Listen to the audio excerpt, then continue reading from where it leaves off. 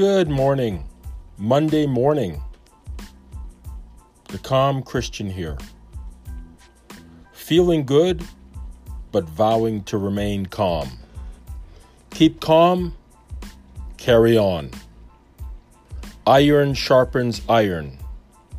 Constant and consistent. As my mother gave me a placard that said, "The race belongs not to the swift, but to he who keeps on running." Or the she who keeps on running. We got to include the ladies too. Arnold was the running man. Well, Arnold's not here. So I guess it has to be the calm Christian. We have to be the running man, the running people who keep on running, because we have our Savior to lead us. Did y'all hear about that Jewish comedian? There's like a YouTube video, and she's like Jewish. She's about 30-something years old.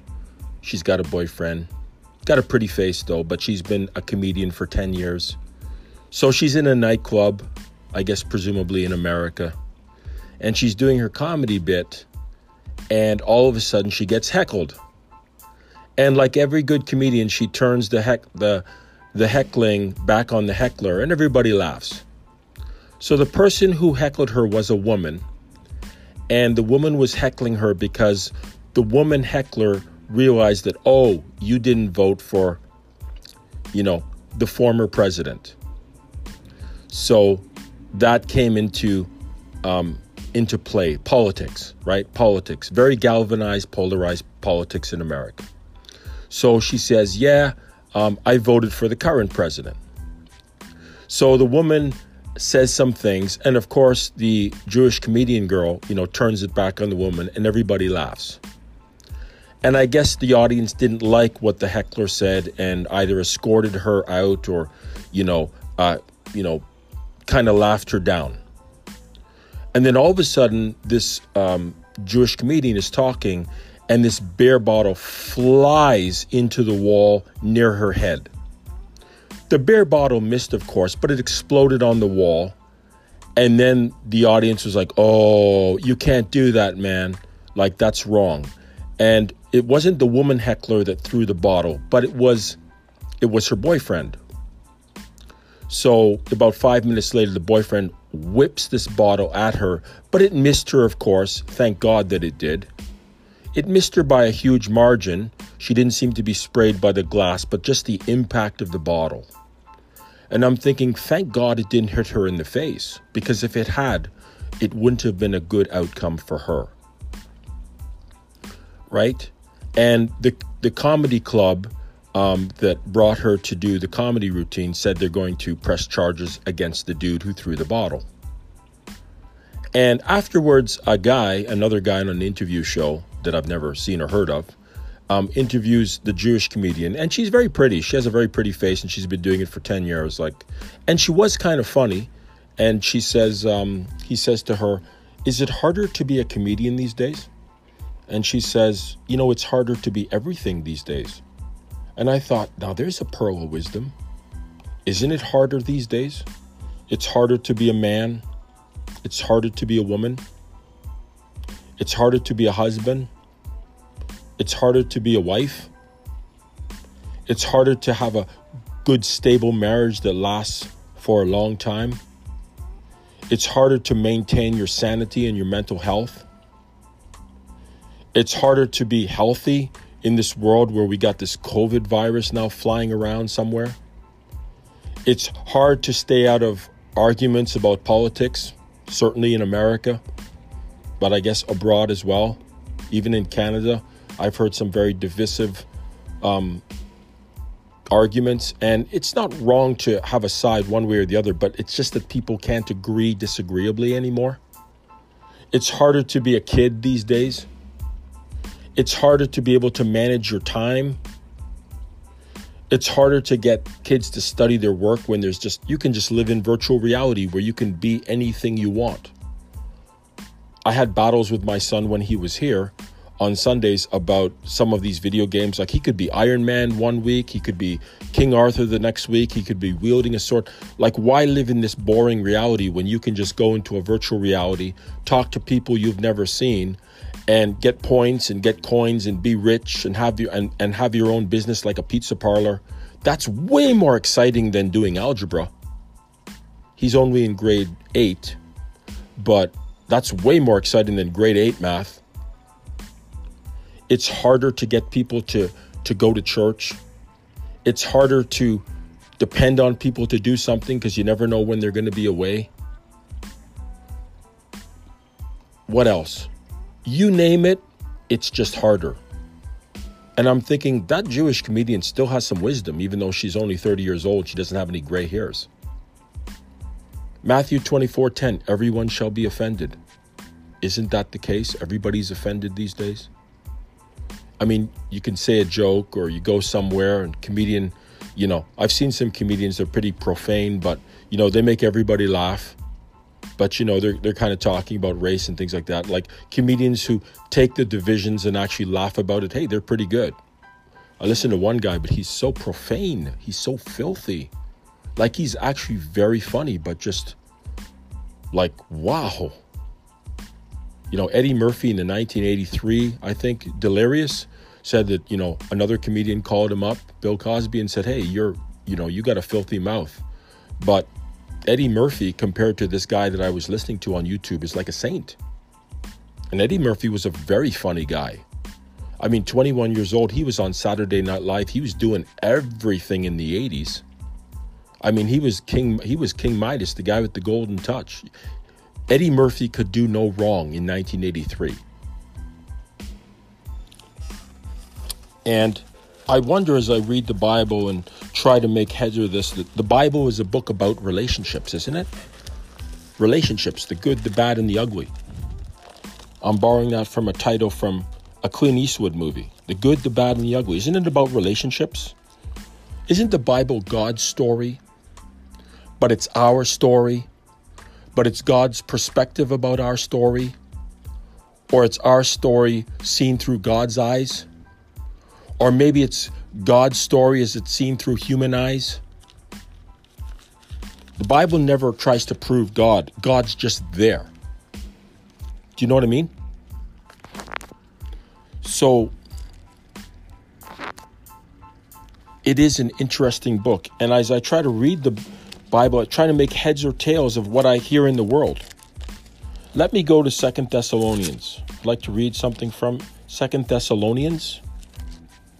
I already quoted from Matthew 24, verse 10. But if I can get to 2 Thessalonians, I'd like to read that.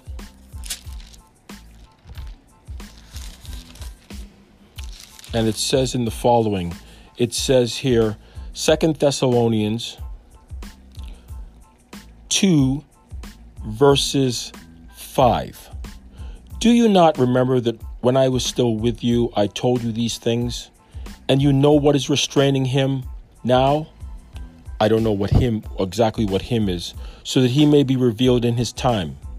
I think the him is the Antichrist. I think. For the mystery of lawlessness is already at work, Paul writes. Only he who now restrains it will do so until he is out of the way. So now we got a he that I thought was the Antichrist, but maybe it's the Holy Spirit. Or maybe God is restraining the Antichrist, or the Holy Spirit is restraining the Antichrist. And then the lawless one will be revealed, whom the Lord Jesus will kill with the breath of his mouth and bring to nothing by the appearance of his coming.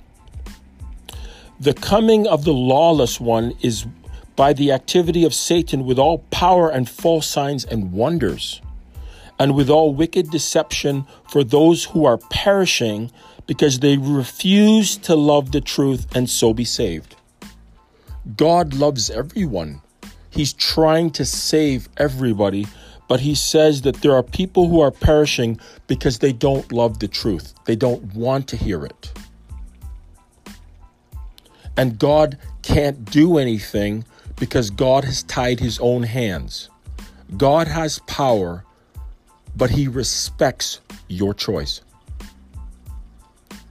Is that something that you want to hear today? Is the calm Christian now guilty on Monday morning of wumping you over the head with the scriptures? Because I don't really want to do that. I just want to promote God. I want to promote Jesus. I want the Holy Spirit to speak to me in the silence. And I would like him to do the same to you. And I think that he wants to do that. He doesn't need my approval or help. I would like to think he might borrow my words, but God can speak to you any way he wants. But the question is, do you want to hear it? Verse 11, God sends them a strong delusion so that they may believe what is false. God does this? God sends? God allows the delusion, or God sends the delusion? Because I thought Satan is the one who sends the delusion. But it says God sends. So maybe does that mean God signs off on the delusion? Like Satan comes and says, hey, I want to delude the people who are perishing. God says, I don't like this, but I will allow you to do this. Because Satan has a certain measure of power, right? All of Satan's power is really God's power. It's God's power that God loaned Satan. And now God is showing what Satan is really like. But because he is allowing Satan to use his, quote, gifts, unquote, to do evil things to people. In order that, verse 12, in order that all may be condemned who did not believe the truth, but had pleasure in unrighteousness. So when that Jewish comedian says everything is harder, is it harder because God is leaving the earth en masse? Is that why it's harder? Or is it because people just don't really want God in their face? Like, God, get out of my face. I don't want you. I don't care if you're existing or not. I don't need you. I don't need your Bible. I don't need your Messiah. I don't need anything from you. Just get out of my space. Is that the attitude of most of the people? Like, don't you mention going to church? People, oh, you go to church. Okay. Hey, I don't want to go to church. I don't want some pastor telling me what to do. Hey, I don't want anybody telling me what to do either. I'd kind of like to work it out for myself. Thank you very much. I have my own opinions and my own choice. But God says, I want you to go there. I want you to get something from church. I want you to get something for you. Didn't he? He says that to me. Forsake not the assembling of yourselves. He didn't say anything about the day you go to church or whatever. He just said, just go to church, have corporate worship. It will help you. It will help your heart transformation. It's part of the process. It's part of the journey.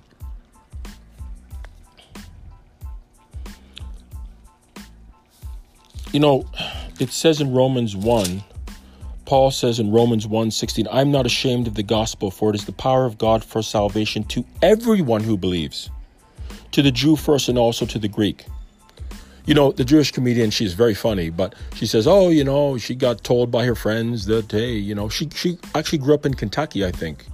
She says, you know, oh, you're Jewish and, you know, God doesn't like you people. And she says, well, everybody killed Jesus. I mean, she said that. And then she makes a joke. She says, well, you know, we all killed Jesus and Jesus died for all of our sins. So the Jews didn't assist. Then everybody in the audience laughs and she says, hey, you're welcome. Did you like how I brought the hockey thing, the sports reference into it? You know, somehow being Jewish, somehow God doesn't love the Jewish people, doesn't love her. You know that's not true. God loves everybody because it says so. He says, salvation is available to everyone. Doesn't matter if you're Jewish, like Jewish, or you're a Gentile, you're non-Jewish, because this is the New Testament. In the Old Testament, if you died on a cross, you were cursed. In the New Testament, I mean, dying on a cross is not pretty, but God used the ugliest event you can imagine, where a man is suffocating, where he's having edema in his heart. His heart cannot pump in his body. And so Jesus is suffocating in his own fluid. What a horrible, slow way to die. But the Romans were very good at what they did. They killed you and they like to do it slow. To send a message to anybody else, don't you dare cross us. Who signed off on Jesus? Well, the Jews brought him to Pilate. And the Jewish comedian says, hey, we didn't kill Jesus. We have no power to do anything, remember? It was Pilate who did it. Yeah, it was Pilate who did it. It was everybody signed off on Jesus. We all kind of did it to him. Right? Isn't it sad though? It says the wrath of God is revealed from heaven against all ungodliness and unrighteousness of men who by their righteousness suppress the truth. God, Romans 1 verses 18. And then it says in 3 places, Romans 1:24, God gave them up in the lust of their hearts to impurity, to the dishonoring of their bodies. Verse 26, for this reason God gave them up to dishonorable passions. Gave them up. God gave up on a person. God is pursuing us all. But does God ever give up on someone? Does God ever stop running after a person and realizes it doesn't matter what I do or say, this person doesn't want to hear from me? In the story of the prodigal son, the Gentile son came home. He came to his senses, and the father never went after him, but he was at the window every single day looking for his son, right? And somehow when that son rounded the corner before he was way off, the father runs out and says, you're alive again. You're my son. He doesn't even care what he's done. The guy's got this planned apology and he says, just be quiet. Hey boys, we're having a party. My son was dead. Now he's back. And the other son is really ticked off. He says, I've been with you all the time. You never allowed me to throw a feast for my friends and that. And then the father in the story, which is supposed to be God, turns to his other son, which I guess is the Jewish nation, and says, I know you were. Anything I have belongs to you. Where did you get this attitude from? We're throwing a party for the other guy, not because he's a wonderful dude, but because he's back. He's my son, just like you are. Anything that I have belongs to both of you. Like it almost like he has to tell that son who never left. Doesn't he have to remind him, hey dude, you know what? Like you were always with me. Anything I have belongs to you. I've told that story to my son. I say, anything I have belongs to you. What little I have. Don't touch my underwear, okay? I'm not sharing that. My son looks at me and rolls his eyes. Don't touch my freaking underwear. I'll take you to Walmart. You can buy your own underwear. That I'm not sharing. But everything I have belongs to you. You want to use my crappy computer? Go ahead. You got your own computer that's way better, but you can use mine if you really have to. Hey, you want to go retro? Use my crappy Dell from 2014. Even though you have a brand new computer. He never uses my computer, of course. But what I'm saying is, what do I have that I need to hold for myself? When you hit 16, you can drive my car. Just don't get yourself in an accident. And it also says in verse 28, and since they did not see fit to acknowledge God, God gave them up to a debased mind. Isn't it sad if God has to give you up? Like how patient is God? How well does he know you? He knows you inside and out. He knows you better than you know yourself. I think it's a very sad day for God when he says, I can't work with this person. I don't know. God knows from the beginning, from the end, who's lost and who's saved. I don't get all that. I can't see the future. I'm just living my life sequentially. And I think there are many people in my own family that it seems like God just gave up on you, so I'm giving up too. I was reminded by Mark Driscoll, don't give up on your family members. Don't give up on your friends. If you always go somewhere as a Christian and you're surrounded and people are arguing with you, then don't hang out with those people. But if they're still your family, if they're still people you care about, say a prayer for them in your heart. Forgive them and say a prayer because they don't know what they're doing. They're trying to fit their life around and make their life work without God. It will not work. God is relationship. God is life. God is the software of your heart. You can't make your life work on your own resources. It's kind of like a car that's running on empty. The car doesn't have gasoline, okay? The car was made for gasoline. Your heart was made for God. And then the car says, hey, I don't want the gasoline. I'll figure it out on myself. I'll try to figure out how to refuel myself. The car has the problem and it's trying to solve its own problem with itself. This is a solution that just won't go. God is standing at the pump saying, hey, come over here, Mr. Car. I will fill you up with the gasoline you need so that you can live a happy life, so that you can go like you want to. Car says, nope, I don't need you. And then everybody's offended now. Do you wonder why? How do you find happiness when the God who is happiness can't live in you, or you swat him away like a fly and says, get lost, beat it, scram. I don't need religion and I don't need you. What is the God of perfection to do? Hang out? Yeah, I guess God does wait. He does stay at the window. But if you never come back, what can he do? Remember Saul, the first king of Israel? Remember he had that battle and he was so afraid, and he went to that witch of Endor. What a strange name. She had the same name as that planet Endor that them teddy bear guys had. The Witch of Endor. You know those teddy bear guys in Star Wars?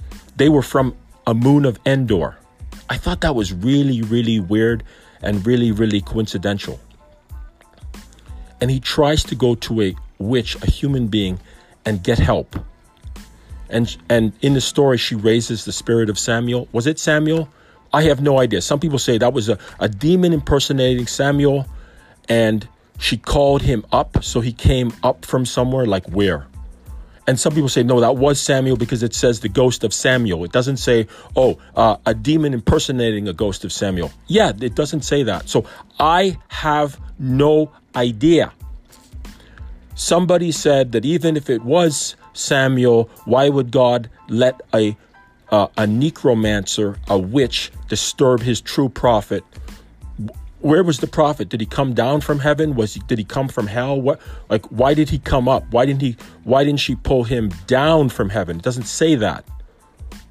I'm getting lost in the weeds. The point is that he got advice that he was going to die, and he did die.